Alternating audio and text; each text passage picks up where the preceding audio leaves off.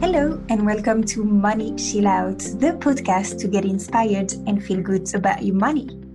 I'm Marika Fino, a woman in my 30s, ex-trader in the city of London, yoga teacher, and owner of my financial empowerment business. On this podcast, I want to open up the discussion around money and investments and dive into personal finance management, which can be a great liberator, but also a huge stress factor in our lives. Every other week, I'll be joined by guests for conversations on money, mindset, investment habits, and any best practices they abide by. So join me on this journey as we unpick the complexities of finance and get more comfortable talking about our money. You too can get financial peace of mind, and it starts with empowerment and knowledge. Let's go.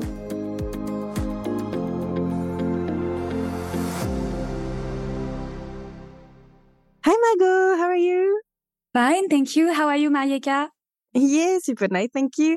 Thank you so much for accepting my invitation, and to Errol, because she's the one that put us in contact. So really, thank you if you listen to us.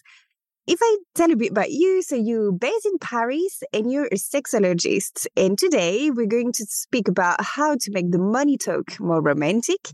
And you're probably asking yourself what the link between money and sex, but please bear with us, it all makes sense.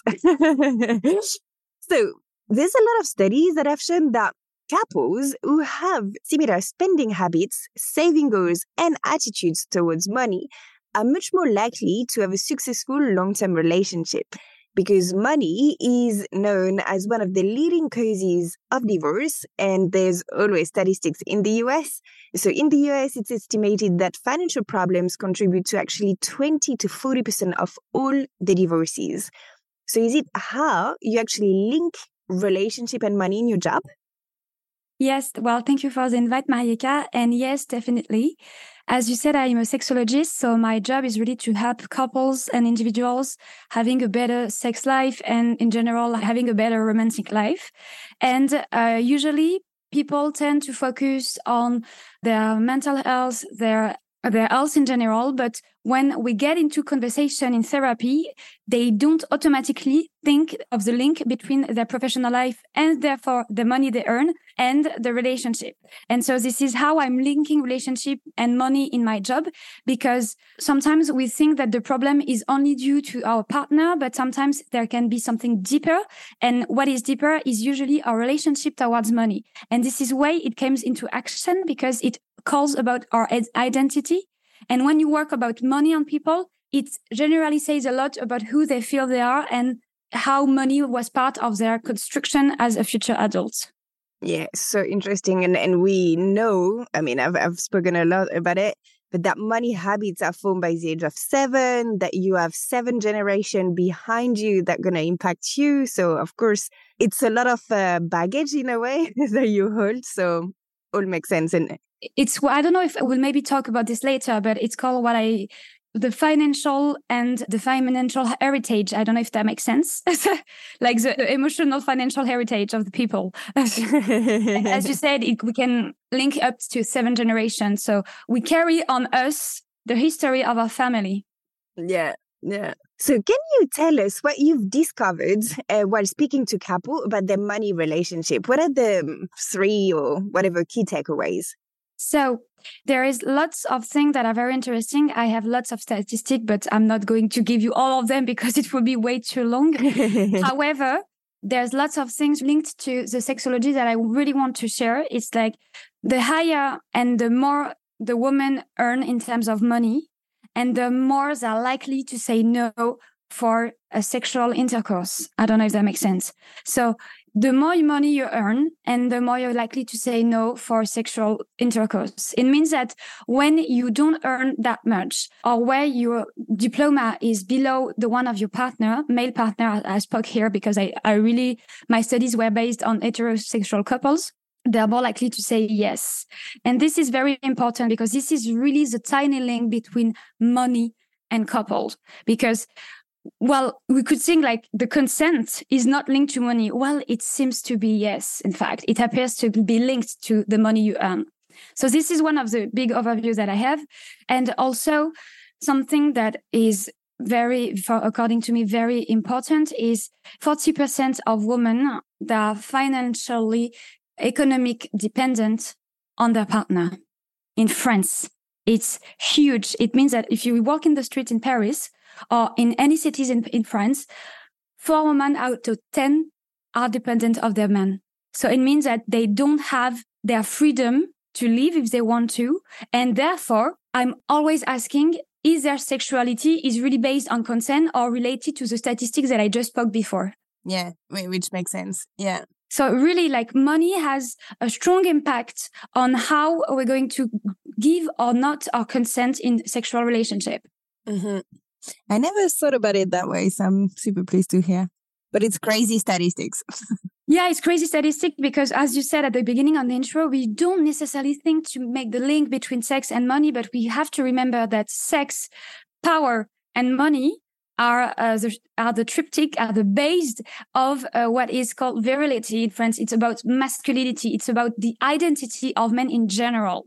So usually when you have power, sex, and money, it's always linked. And when you think of these 3 words, you think of what we call HSBC. So it's heterosexual, cisgender men, white men in general. So you see, as long as you're going to come to change a bit of the way it occurs between these 3 variables, it will change the relationship with people. Yeah, totally makes sense. Thank you. Love that. And do you have any statistics to share, like the percentage of people in a relationship who actually know their partner's income? And why I'm asking is that I read an article not a long time ago about someone who was looking at Glassdoor. It's a website in the UK where you have like all the range of salaries in order to try to find out a partner's income. I mean, I was quite stunned. And surely there's a better way. So do you know if a lot of people actually open up? Unfortunately, I don't know. Because in France, I don't know if it's different in different countries, but maybe I didn't find them or maybe they weren't available. However, yeah, I know that people, they don't talk about that money easily. I don't have any official statistic. However, I advise you to make the test and it's kind of a game. So when you attend to a party and you ask to people around yourself, ask them 2 questions. The first question is, when was the last time you had sex? And the second question you can ask is, how much do you earn? And you ask them to choose to answer to one of those 2 questions. And usually the sex one. Yeah, exactly. Usually, because I don't tell I'm a sexologist because otherwise it will be biased. But I made like a little social experiment. So I'm sure I'm not going to have any friends after this podcast. It's okay.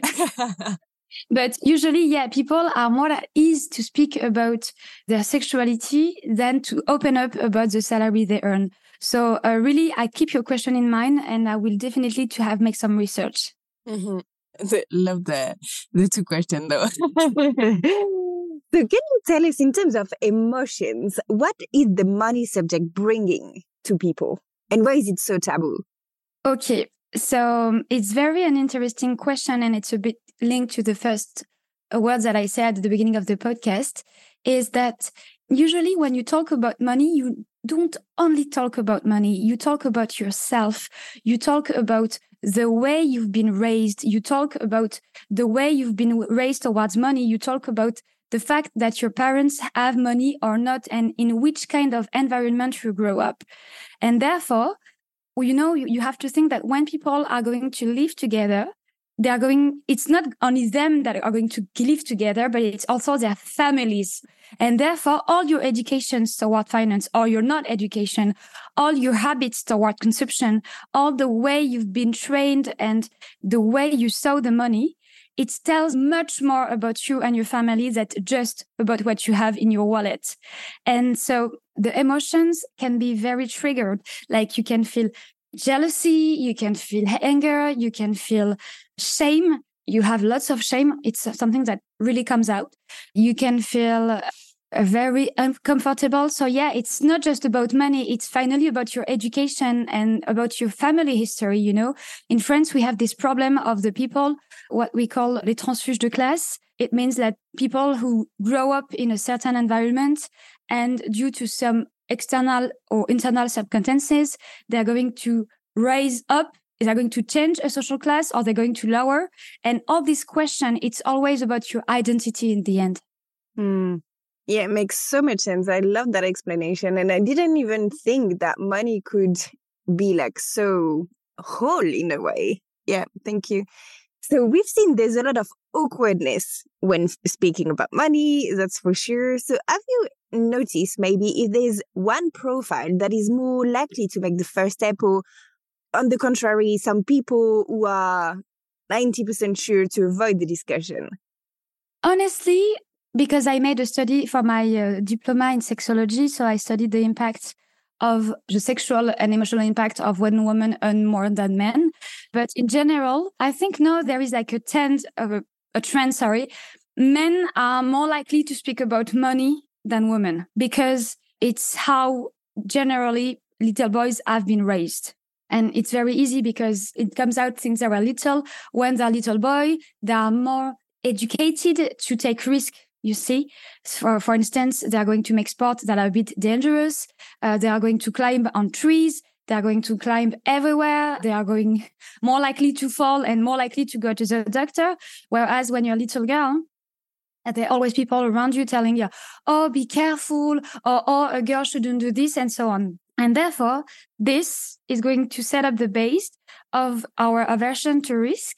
And therefore, this is why you will encounter more men in financial jobs than women, because they have been trained to risk. They have been trained to take risks since they were like 3 or 4 years old.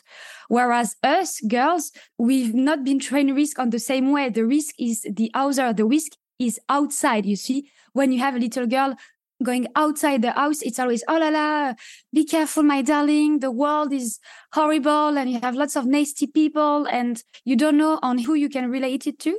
So let's go back to the money aspect. So one of the first occasion to speak about money is probably around splitting bills, but it also can come when you decide to move in together or when you're about to buy a flat or have a baby. I mean, plenty of occasions. So how early do you think should the discussion arise? At the beginning, really at the beginning. Like, for instance, as I like to say, the discussion around money is the most easiest of the difficult conversation in the couple.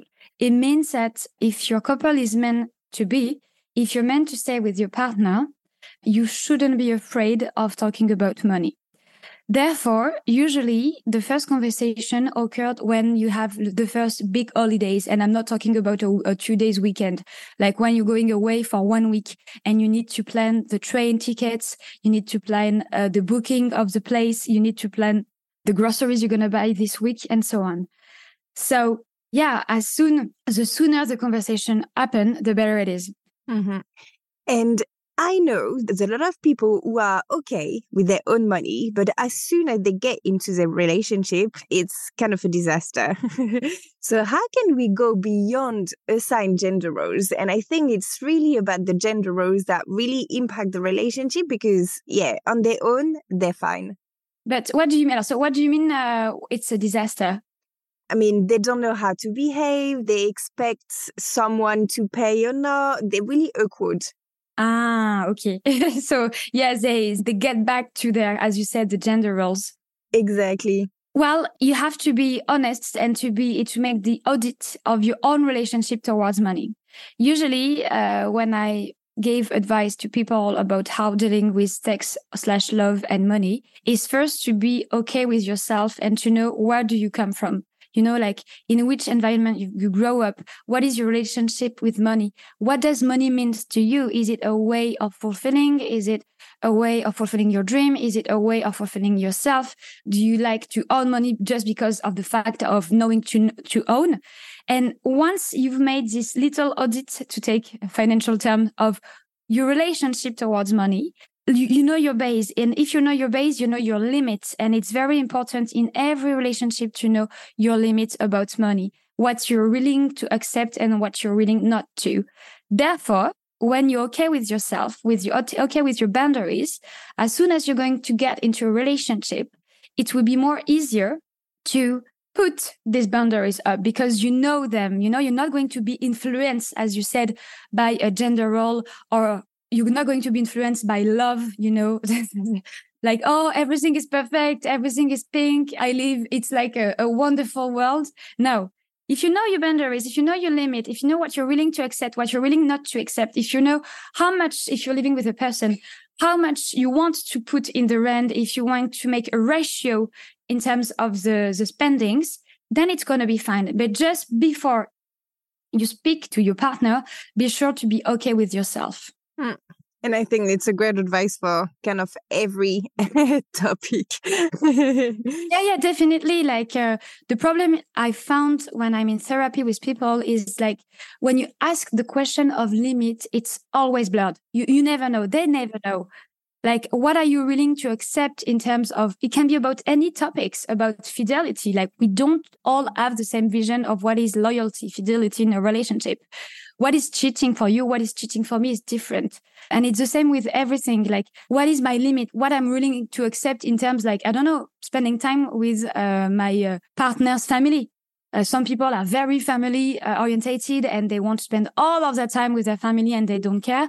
Some people, they can see their family once a year and they're fine. But if you don't have the same family in terms of space and time dedicated to your family, there can be a problem. And it's the same with everything, and including money, obviously. Mm-hmm. So we've seen that money is really much more than just splitting bills, because we're talking about values, goals, and even like a vision of life. So why do you think it's so important to bring the other one? To the conversation, you mean? Yeah, or like to the plans, or, when you do an investment, of course, it's going to impact your partner. So how can you bring them together? So it's a tough question, in fact, because I just had a consultation with a couple 2 weeks ago about this. And usually, as we are saying since the beginning, it's not just about money. It's about the project that you share together. And it's about the projection that you have with the other one. You see? So when you have a plan to invest, and I'm thinking of this couple who really wanted to, they are above 50s together, been together for 7 years now. And one of the partner wants to buy an apartment and the other one don't want to, because he was in a previous relationship and it didn't go well. Well, anyway. And yeah, besides this question, as you said, it's so much more than just splitting the bill. And as you said, it's about values, goals, and vision of life. And open up with the other one. It can be very frustrating if the partner in front of you doesn't answer. So the real question, and as I tell, like, the question about money is like an iceberg. It's not always the main reason and the main argument in the conversation. Usually it's because there is something behind.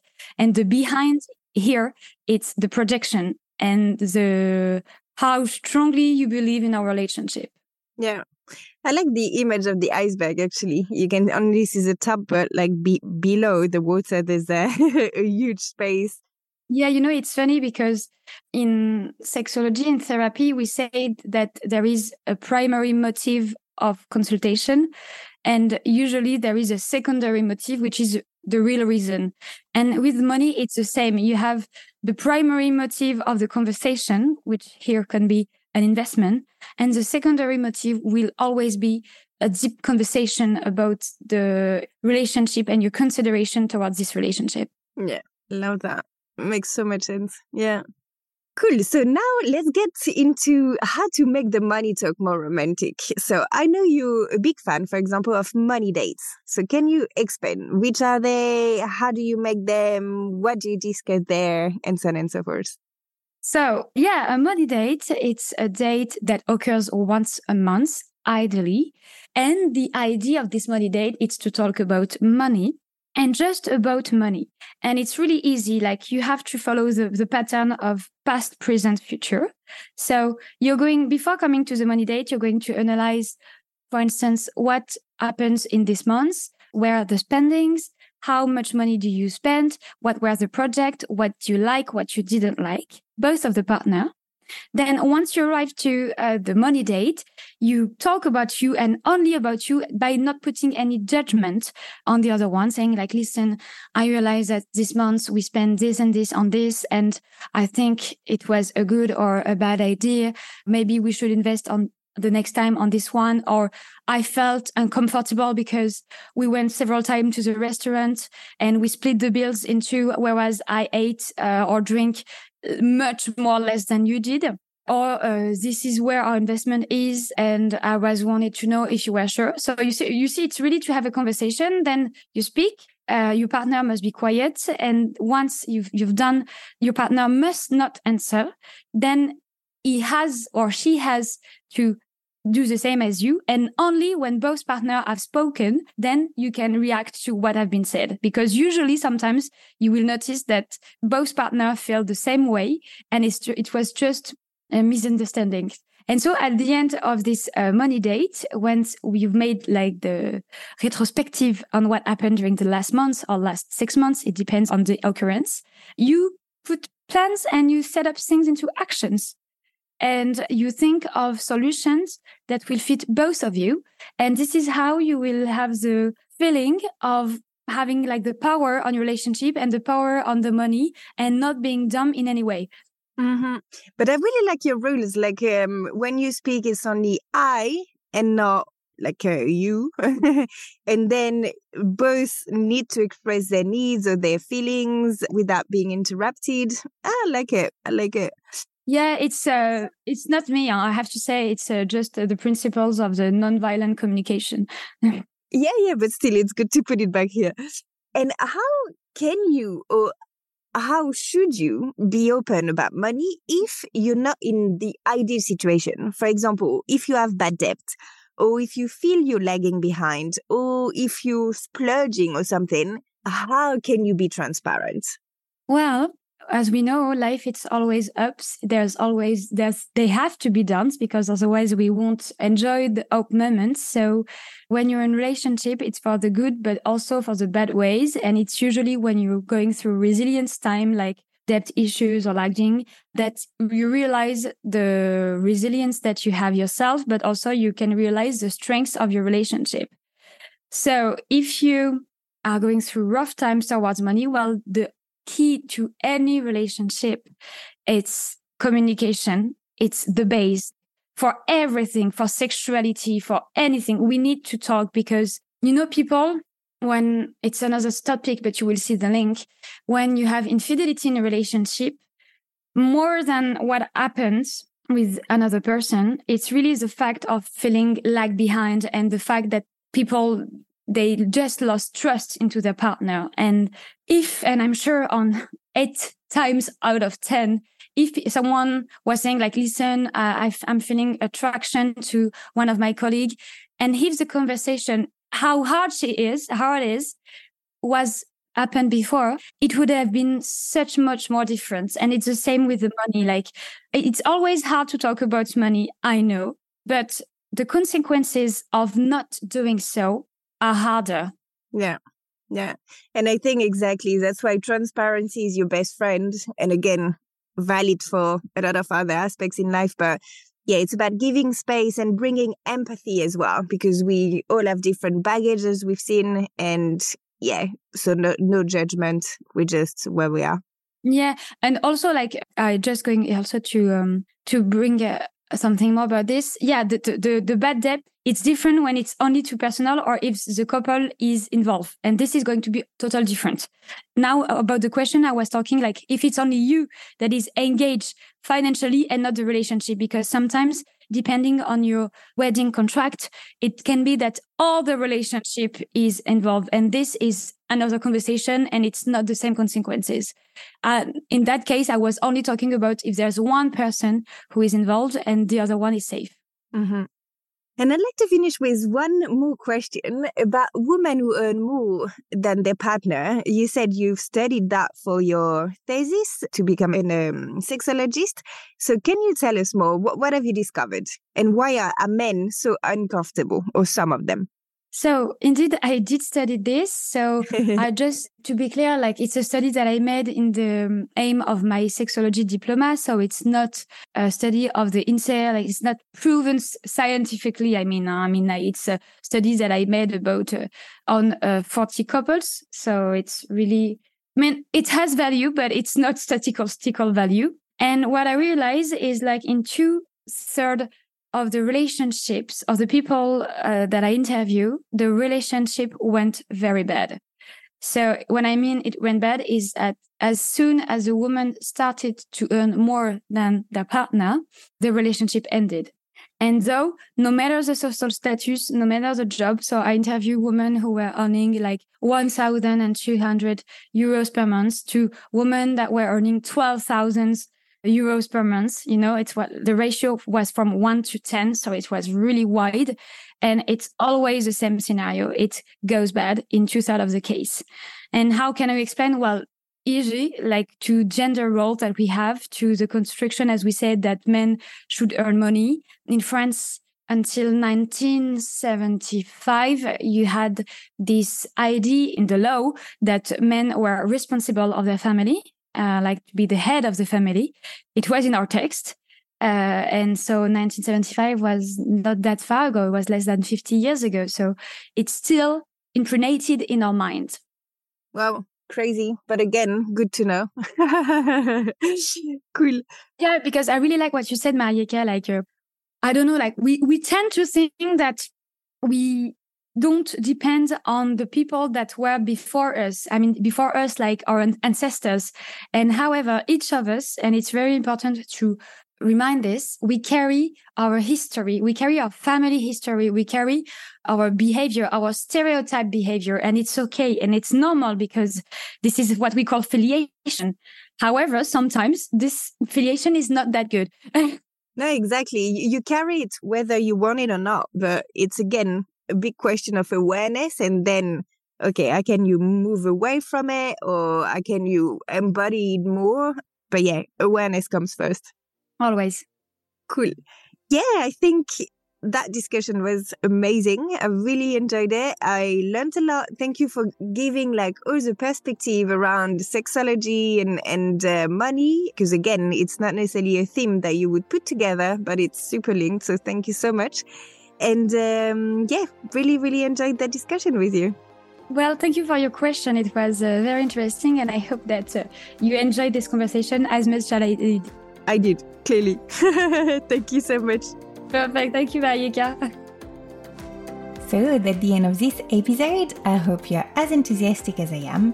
You can find the notes and the key takeaways on my website at mariekefino.com. And if you like this podcast, please subscribe and spread the word. Thank you.